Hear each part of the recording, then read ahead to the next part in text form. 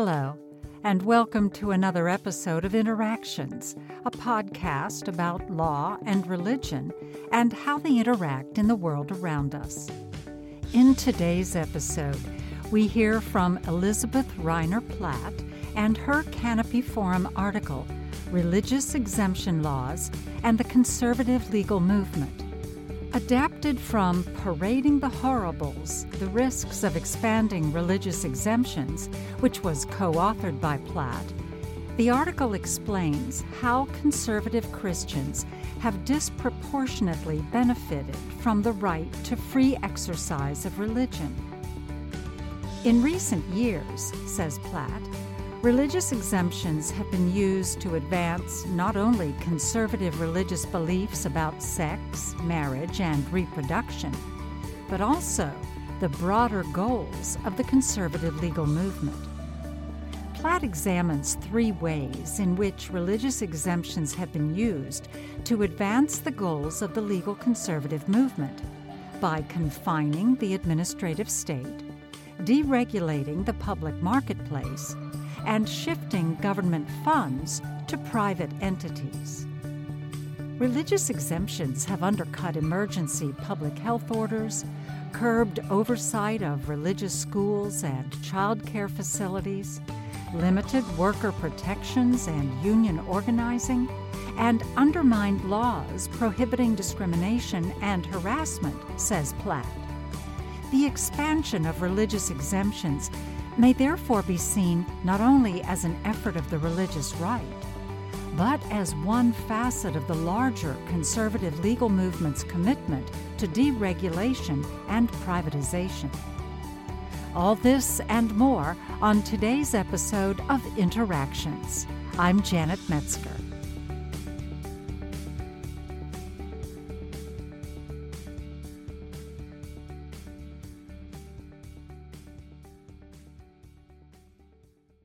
The contemporary debate around the right to free exercise of religion and its limits focuses overwhelmingly on conservative Christian beliefs about sex, gender, marriage, and reproduction.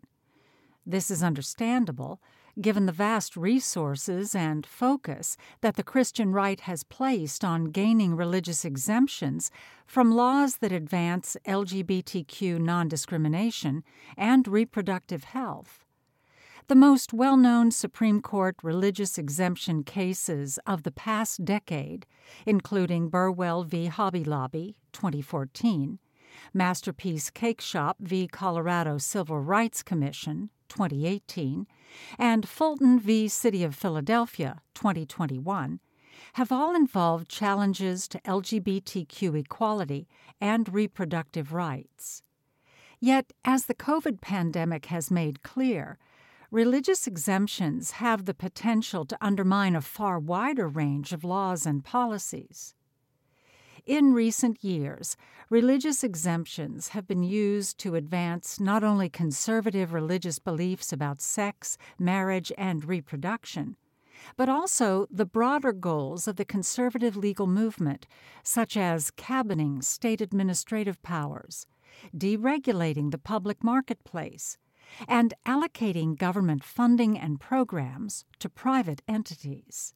In last year's Tandon v. Newsom decision, for example, the Supreme Court overrode state public health experts by holding that people of faith should be exempted from COVID regulations that limited large gatherings. Other, even less publicized Supreme Court cases include Advocate Healthcare Network v. Stapleton, 2017, which expanded the religious exemption from a law protecting employee pension programs, and Our Lady of Guadalupe School v. Morrissey Baru, 2020, which broadened the right of religious organizations to engage in disability, age, and other forms of discrimination. This article is adapted from Parading the Horribles, The Risks of Expanding Religious Exemptions, a recent report by the Law, Rights, and Religion Project. The report, which I co-authored, explores 10 distinct areas where litigants have filed suit demanding religious exemptions from important legal protections. These include 1. minimum wage and workers' rights, 2. Race discrimination, 3. Other forms of discrimination, 4.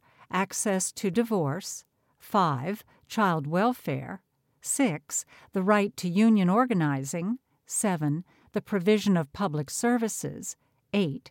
Public health, 9. Criminal laws, and 10. A catch-all category listing idiosyncratic religious claims such as one demanding the right to dress like a chicken at a court hearing. Importantly, Parading the Horribles cites real cases, not imagined hypotheticals.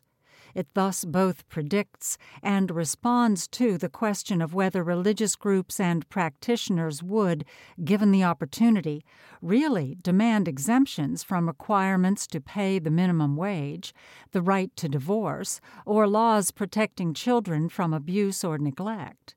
In truth, such claims have already been brought and sometimes won. In this condensed piece, I have arranged these varied claims into only 3, albeit overlapping, categories in order to better highlight the ways in which religious exemptions have been highly effective at advancing 3 primary goals of the conservative legal movement beyond the Christian right. The article ends by looking ahead at how expanding religious exemptions are, in the name of religious freedom, likely to further unravel the state's ability to advance important interests such as non-discrimination, workers' rights, and public health. Laws, policies, and litigation filed to protect religious exercise have been an effective means of cabining the regulatory power of administrative agencies, a long-standing goal of the conservative movement. In the public health context, the COVID pandemic triggered a massive litigation campaign by conservative, predominantly but not exclusively Christian law firms.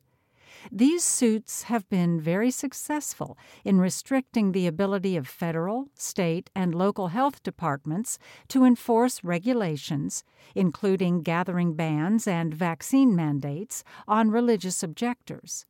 Most notably, the Supreme Court's decision in Roman Catholic Diocese v. Cuomo and Tandon v. Newsom ruled that if a COVID gathering ban allows public access to locations such as banks and grocery stores, it cannot be enforced on those gathering for worship. This absolutist rule has made it all but impossible for public health departments to craft COVID restrictions that would apply to religious objectors. Since these opinions, dozens of new COVID religious exemption demands have been filed, including by Catholic schools in Michigan and Washington, D.C., challenging a mask mandate. Students and military personnel have also sued for, and in some cases have initially won, exemptions from COVID vaccine mandates, though the Supreme Court declined to hear religious exemption claims brought by healthcare workers and teachers. In addition to this litigation, some states have introduced or passed laws broadly excusing religious activities and institutions from compliance with certain administrative public health requirements. For example, in 2021, Texas passed 2 separate laws prohibiting public officials from ordering religious organizations to close, even during an emergency or disaster. At the time of writing this article, a similar bill is awaiting the signature of Governor DeSantis in Florida. Religious exemptions have also limited the ability of government agencies to regulate families, schools, daycares, and other institutions in order to protect child welfare.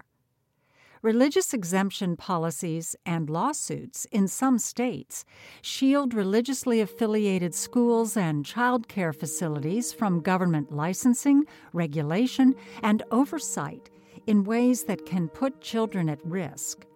For example, it took years of complaints of violent abuse at one religiously affiliated reform school before Alabama passed a law requiring state oversight of such facilities.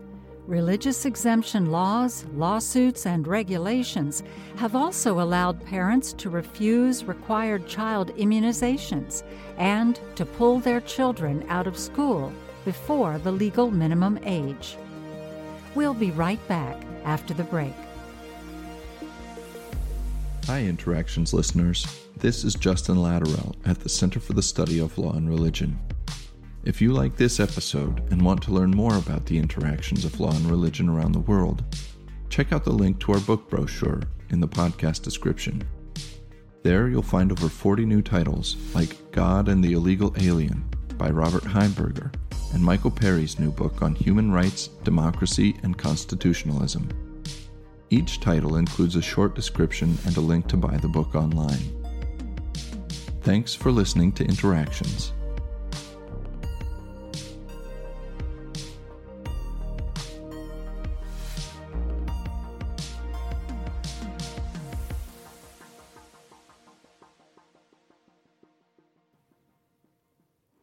Many free exercise claims have attempted or succeeded in limiting the scope of regulations imposed on private corporations, both nonprofit and for-profit.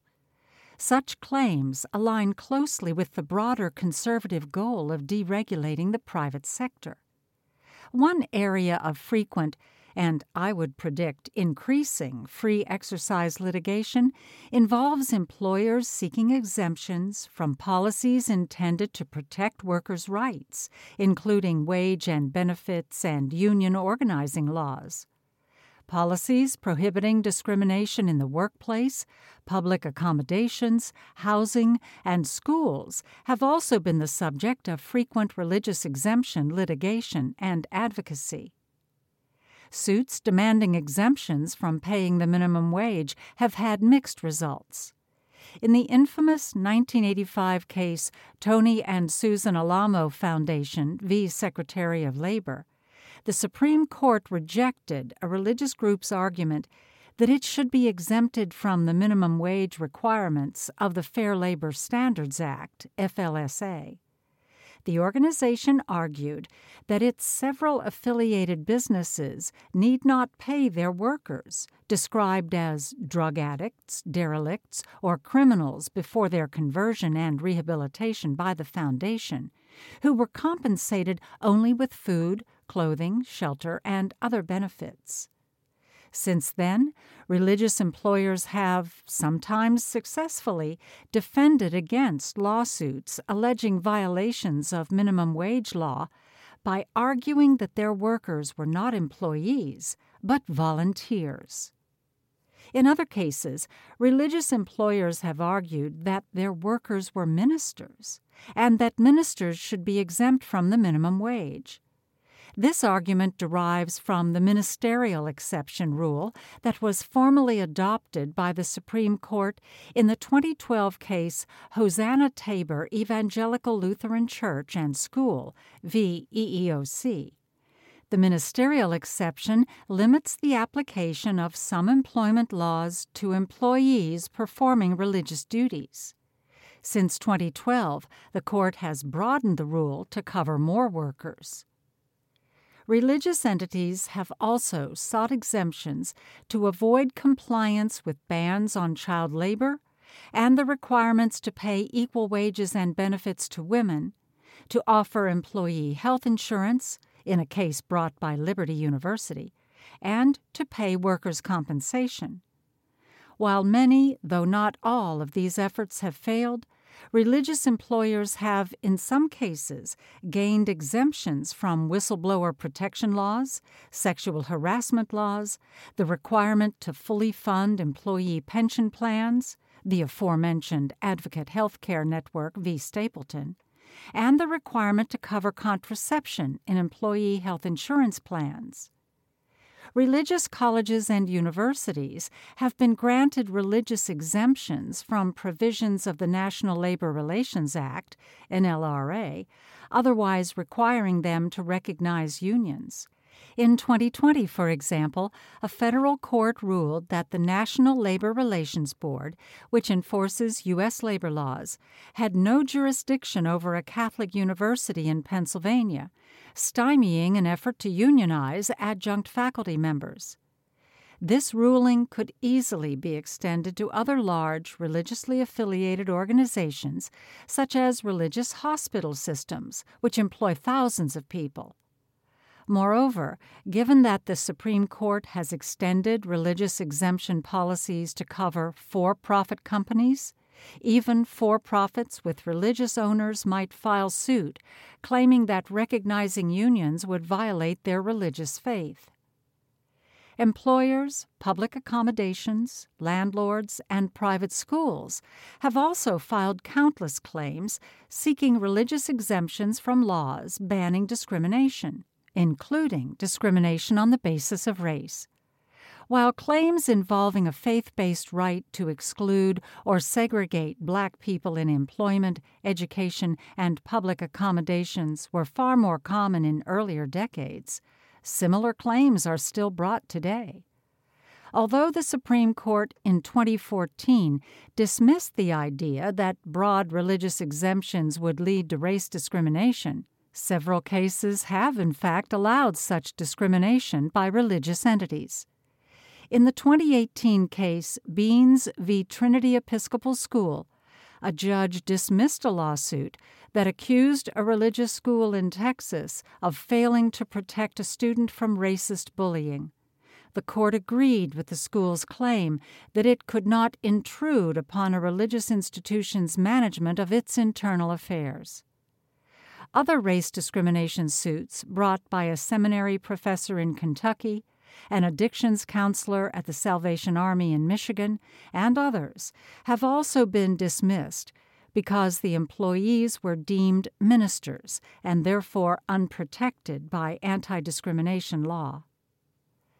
Many more cases have been brought by private institutions seeking the religious right to deny jobs, housing, and services to LGBTQ+ people, religious minorities and atheists, unmarried couples and parents, women, people with disabilities, and others.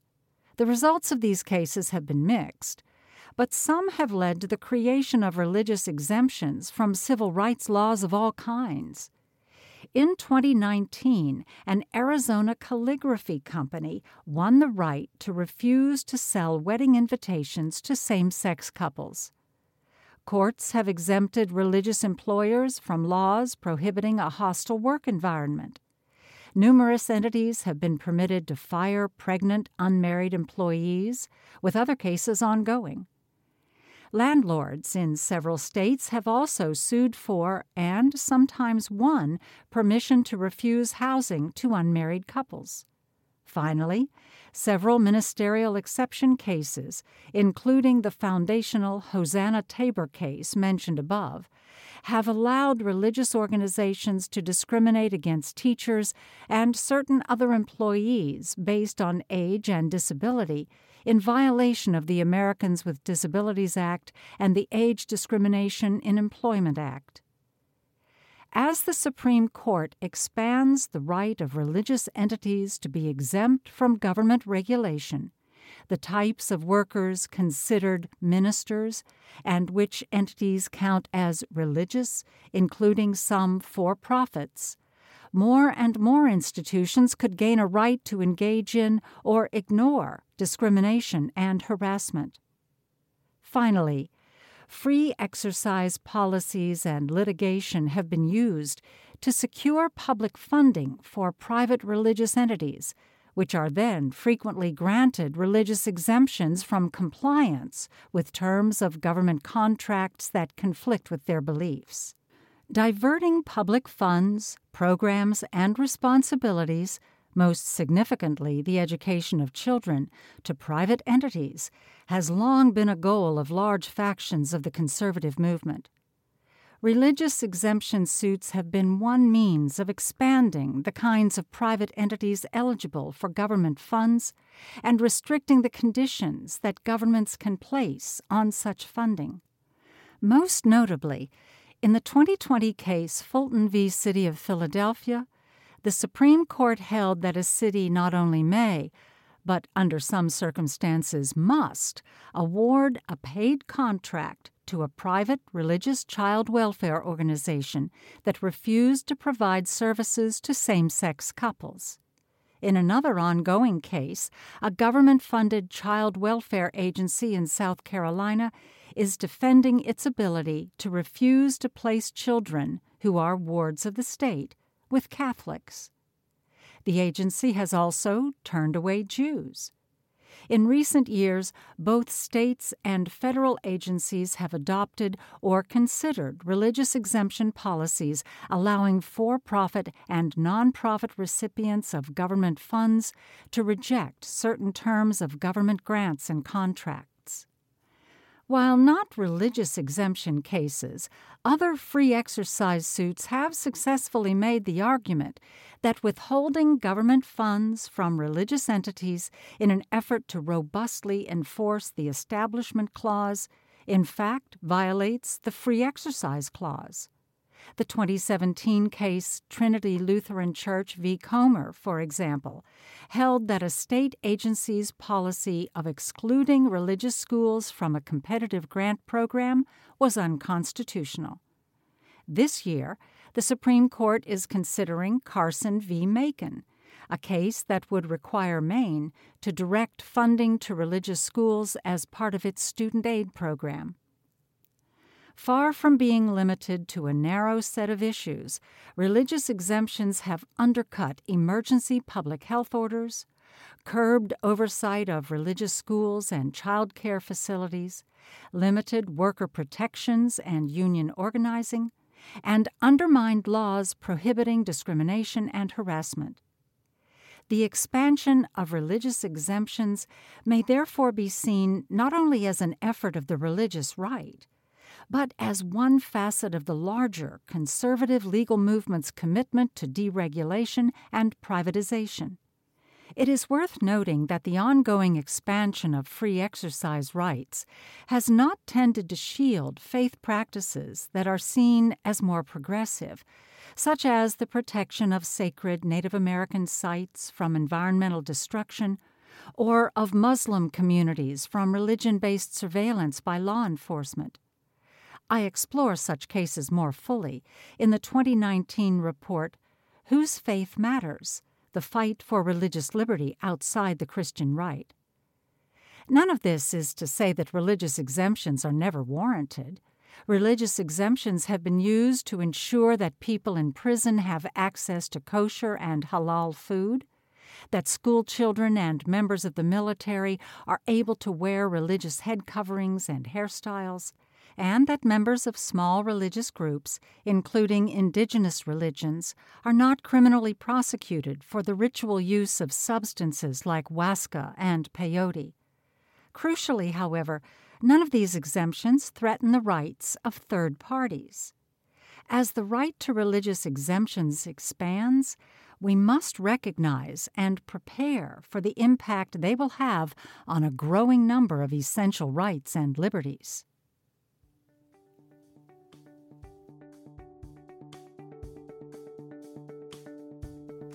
That was Religious Exemption Laws and the Conservative Legal Movement by Elizabeth Reiner Platt.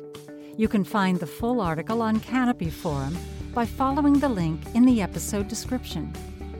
Canopy Forum and the Interactions podcast are distributed by the Center for the Study of Law and Religion at Emory University and produced by Anna Knudsen and Ethan Anthony. I am your narrator, Janet Metzger.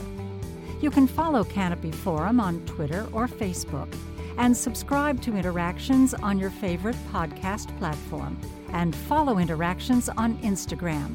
Thank you for listening.